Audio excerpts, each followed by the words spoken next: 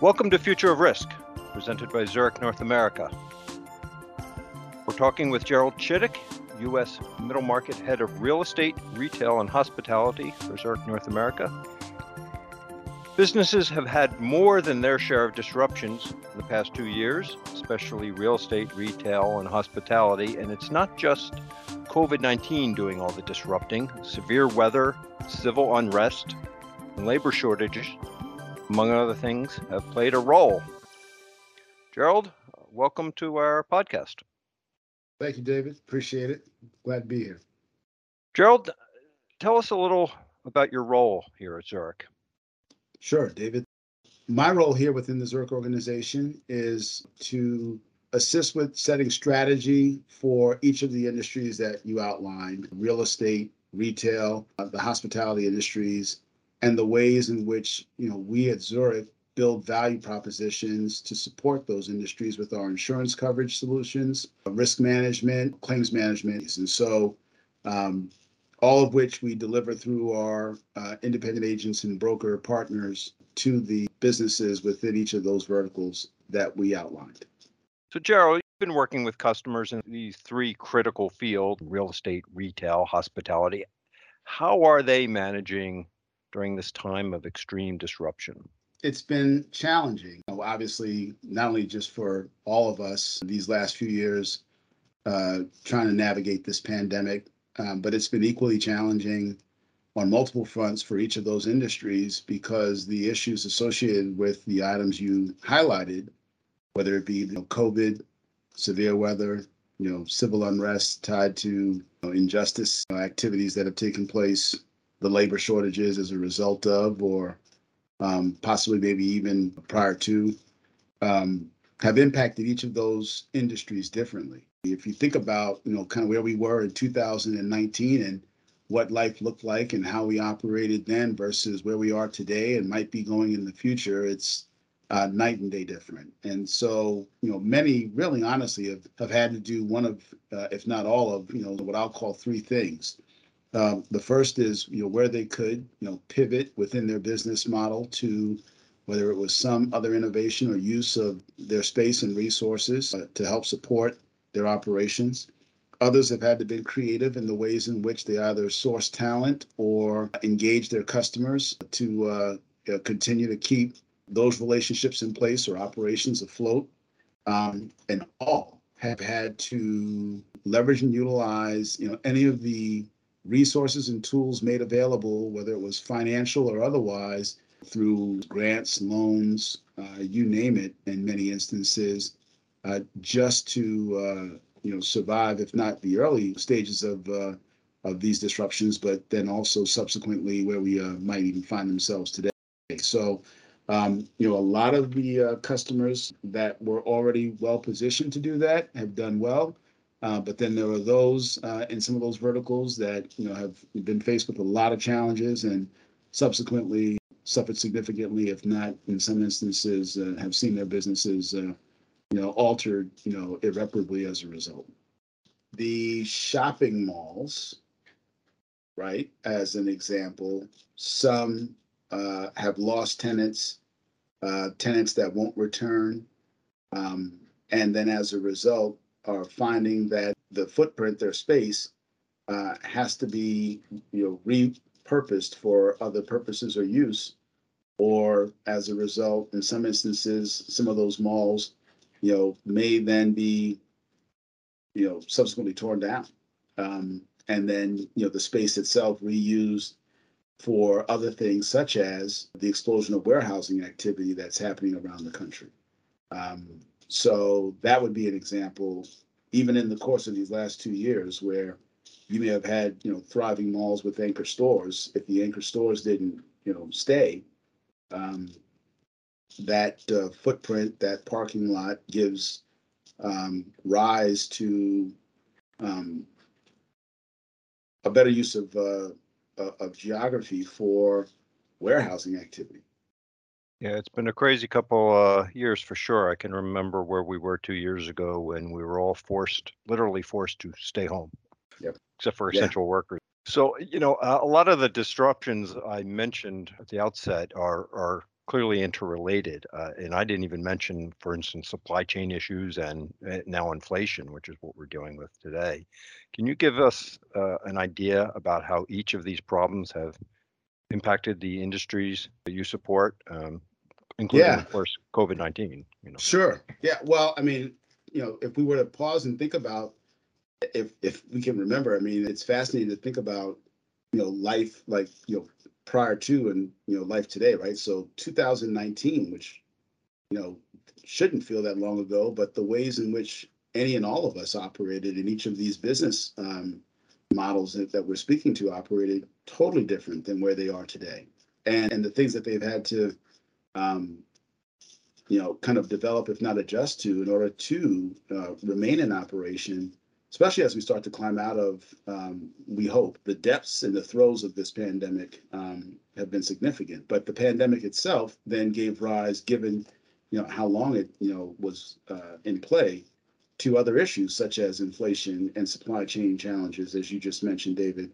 And when you compound that with the fact that every year, um, we're confronted with, some, whether it be severe weather or climate change related type event or activity, the magnitude of those events over the course of the last year, 2 years, and the cost associated with them, which continue to increase, if not influenced, by inflation as well, and inflationary pressure, just continues to add to the challenges that many of these business owners in these industries face. The real estate industry, as we already mentioned, um, commercially saw some challenges with regard to how the office environment, was going to be leveraged and utilized. And, many of us, even those of us speaking right now, we pivoted to a remote work environment. The future of that looks to be more of, as we climb out, a hybrid experience for commercial office workers, and possibly maybe as we extend that out, maybe there will be a full return at some point. But in the near term, I don't think anybody's envisioning something to that extent, and how we maximize and then utilize all the available office space around the country. As a result, with real estate kind of being a tipping point, on the flip side of that coin, there was a tremendous growth in development of habitational related real estate, whether it be housing, new apartments, apartment conversion, condominium exposure across the country. And so, where one side of the scale in that industry saw some challenges, another side definitely may have received some benefits. But then with that benefit, and as things always work with supply and demand, and kind of economically speaking, the cost associated with that has also increased significantly, not only to build and create, but then also to buy and acquire. So there's where the inflationary activity has reared its hand in that space. On the retail side, many retailers, again, courtesy of the shutdown, had to close their doors. And those that at least had e-commerce or the ability to leverage and utilize e-commerce models, at least could sustain or pivot to some extent. But those that didn't have that platform and that capability, and may or may not have necessarily been deemed or found themselves as an essential business or operator, they may have suffered significantly, and many sadly shuttered their doors. Some continue to face, as you already mentioned, another one of the issues and challenges. Some continue to face labor shortages and just trying to keep their doors open. When you think about at the height of not only the current situation that we're in, but recently reported, I believe it was last quarter, that there were 11 million jobs available and open, which was the highest number ever in the United States, is amazing.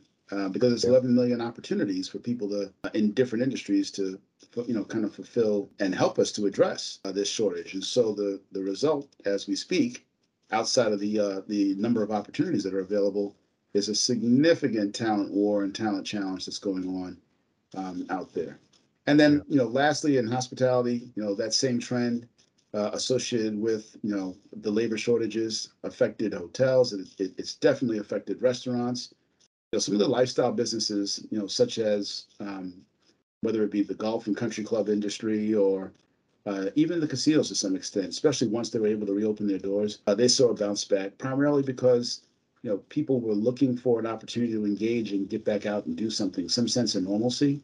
And golf, as an industry, just as an example, you know, experienced some of its greatest growth during the pandemic, because it was one of the activities that you could actually engage in outdoors, whether it was with or without a mask. So, you just have to think about, what the effects of, some of this has been. And some truly have been able to find a way to kind of pivot their business models and benefit, or at least, sustain themselves. Others saw significant growth and opportunity. Now they're going to have to, try to manage, maintain, and continue on that trajectory as we emerge out of this. And some others are going to have to reimagine, how they leverage and utilize their businesses and their footprints going forward. Yeah, I mean, it's absolutely unprecedented times, all these challenges and disruptions we're talking about, and they all seem to be happening at once. You Mm-hmm. know, it's fascinating. Well, to your point, I mean, yeah, and it's part of the topic, right? So, uh, within the context and the course of business planning, and not only just business planning but strategy, taking into account, what some of not only these disruptors might be, but the Mhm. multivariate effect of how they could affect your business, whether they happen, singularly or simultaneously.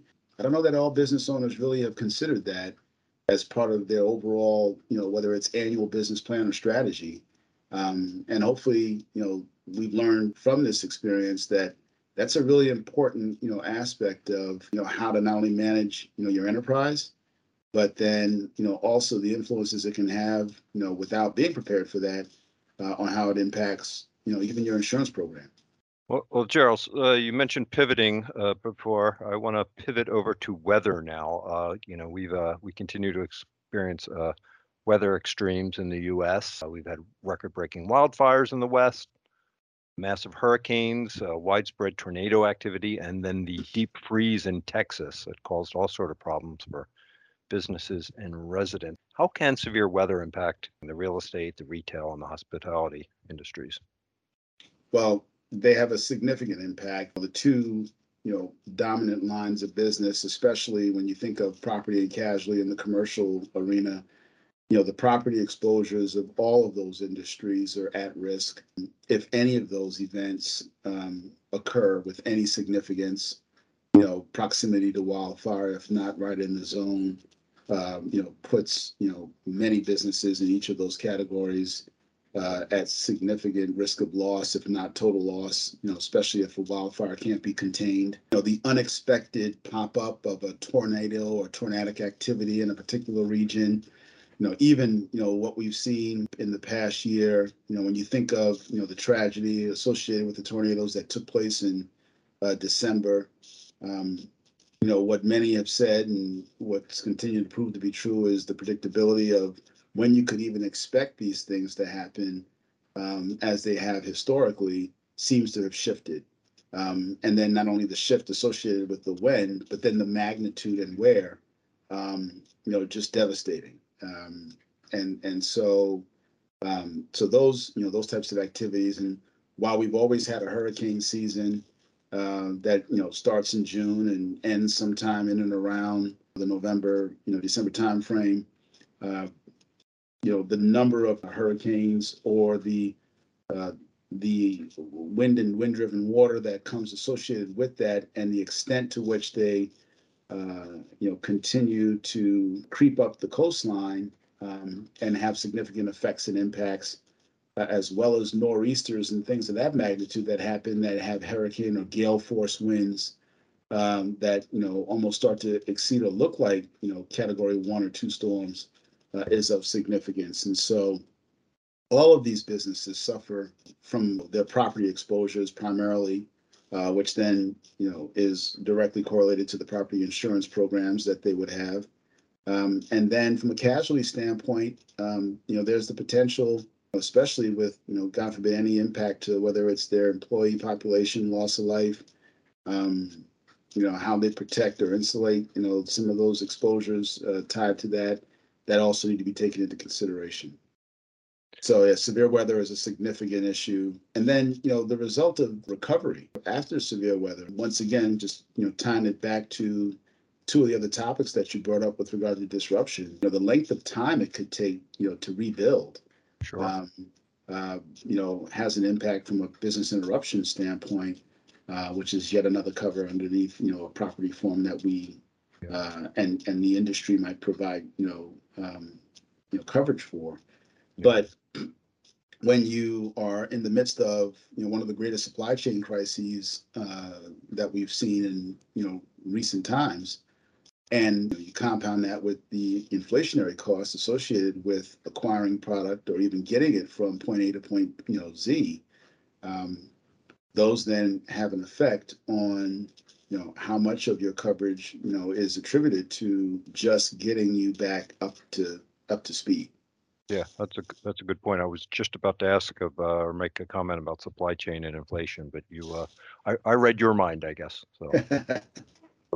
So we've been spending a lot of time looking backward, but let's look forward. Well, you've often spoken about the need for businesses to be prepared for the next disruption. Why is this important?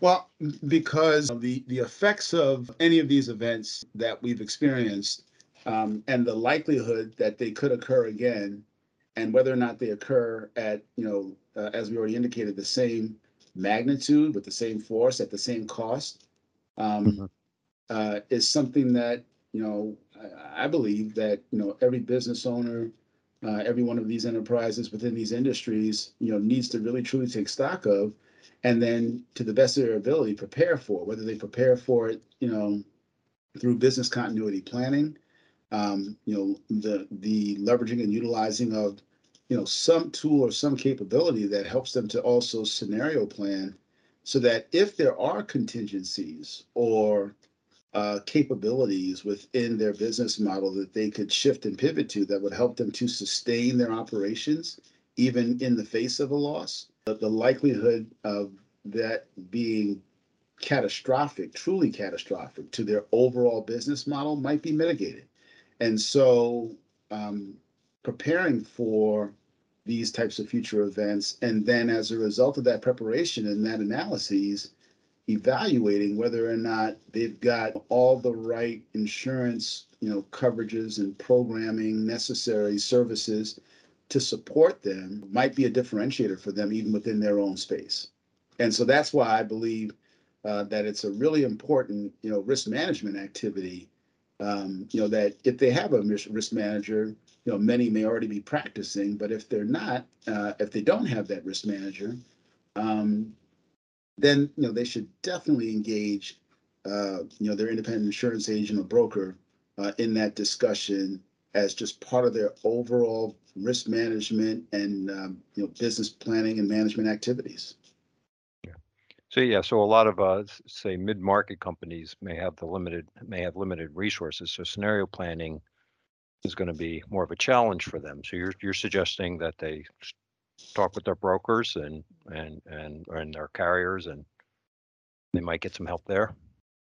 Yeah, I mean it's been proven that especially in the commercial lines arena, that in many instances middle market customers view that relationship with their current insurance carrier and that agent or broker as their risk management partner in that context. And so if that has not taken place, if this type of activity around business continuity has not been part of the discussion, then I think it's a great opportunity to have that conversation, engage in and leverage some well-established tools that are out there to assist with that, and then make that process part of a annual or biannual, every couple of years, kind of a strategy discussion. Especially when evaluating, the effectiveness of the insurance program that's been developed and devised to support the overall um, business operations of that particular insured. Business continuity should be, well, first of all, they should be doing it. These businesses should be doing it, especially the larger middle market ones. I mean, I was with somebody yesterday who literally, I pointed it out to him just, almost like a little bit of a prelude to what this was going to be. And his feedback was, yeah, I honestly would tell you that many of my clients don't even ask about that topic. And part of me gets it, right? Because look, I mean, take the last 2 years aside, even when things are good, you're just focused on running your business. Like you're just trying to get through the day, right? And so I told him, I said, well, that, my friend, is where you come in. You're the agent. You're that producer. You're the broker. If you don't want your customer thinking about those things independently and on their own, be their advocate and help them with that and go in with a solution. And so he was like, yeah, that could be a great differentiator. I'm like, yep, 100%. So please go do it. Interesting. So we've established that these disruptions are clearly risks that need to be managed, and but they can also present opportunities for business leaders. We've seen it already. So business leaders who can pivot and rethink their business models are most likely to have success in these changing times. Can you share some examples of businesses that have successfully navigated these major disruptions?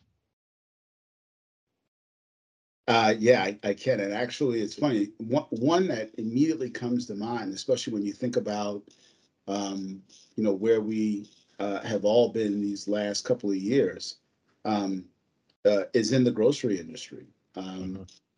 Again, our 2019 experience in grocery was already starting to, kind of give signals towards more of a self-serve, kind of a environment to some extent. You already had to go into the store predominantly to buy or acquire and purchase, the goods themselves. But then when you got into the checkout line at specific stores, there was more self-checkout versus maybe, somebody at the cashier or at the register there to assist. And, you know, grocery, just like healthcare, was one of those industries that was not only deemed essential, but necessary for us to be able to continue to operate within, especially the early stages of this pandemic when there were no vaccines and everybody would, had to be masked and, those employees, and those, essential workers, because that's exactly who they were still out there on the front lines, trying to make sure that they could keep the doors open for all of us. Um, and to help to try to mitigate the risk, one of the things that, became clear was that outside of the delivery models of, whether it was the Instacarts and DoorDashes of the world, many were not going to come into the store to conduct their shopping experience. So when you think about how quickly curbside pickup within grocery became, not just a way to assist those that didn't feel comfortable going into the store, but essentially a way for those, the grocery store providers to continue to make sure that their customers were able to get their products and services was ingenious. Yeah. And when you think about it, what that essentially did is you place your order online or however they might be able to receive it.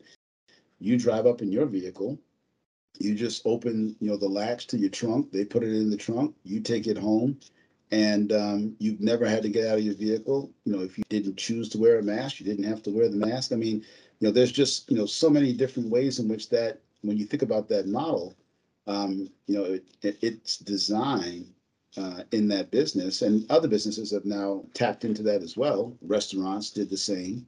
Um, Now retail stores are doing the same.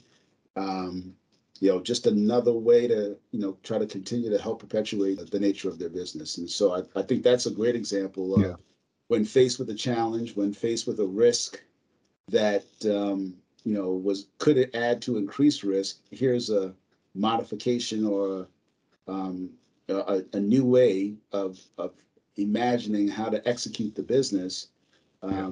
that assisted in helping to keep them afloat.